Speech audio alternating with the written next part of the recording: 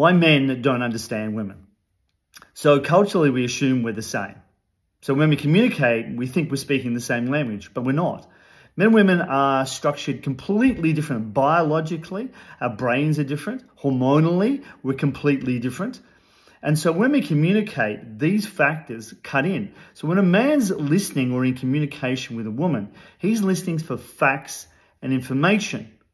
Now, if you listen to a woman's pattern of speech, in one paragraph, she can cover 5 different topics because she's thinking about all those topics right now. And as she starts to speak, they all spill out.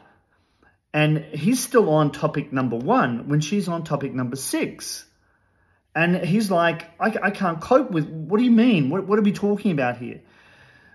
So ladies, I'm sure you've caught your man looking at you with a stunned look on his face because he's trying to work out what of those topics he should address. And so he doesn't understand that you need to cover those 6 topics. There's nothing wrong with you covering those 6 topics. However, if you want to get clear with your man, I would suggest you slow those things down and cover one at a time so that he can absorb that. Men and the way their brain is designed is to be very single focused. This comes from millions of years of evolution. And so we know from scientific research that when a man walks in a room, he focuses in on one object at a time. A woman scans the room with her peripheral vision and focuses on everything in the room at that time. And so this is the same in communication. And men don't understand that you need to be able to jump from one topic, store those 5 topics and go, okay, let's address each of these things at a time. So this major issue comes up in a lot of relationships. And just being able to realize that this is a factor can completely change your communication because love flows through communication. If we feel we're not understood, if we feel like we're not heard inside the relationship because of these factors of miscommunication, then we can't feel loved. And when we don't feel loved, we're going to slide into resentment because people don't fall out of love in relationships. They fall into resentment. And resentment builds when we feel misunderstood. So understanding, for a man to understand a woman, it takes patience, it takes training, it takes understanding the differences in the patterns of speech and patterns of behavior that we actually use as men and women to communicate.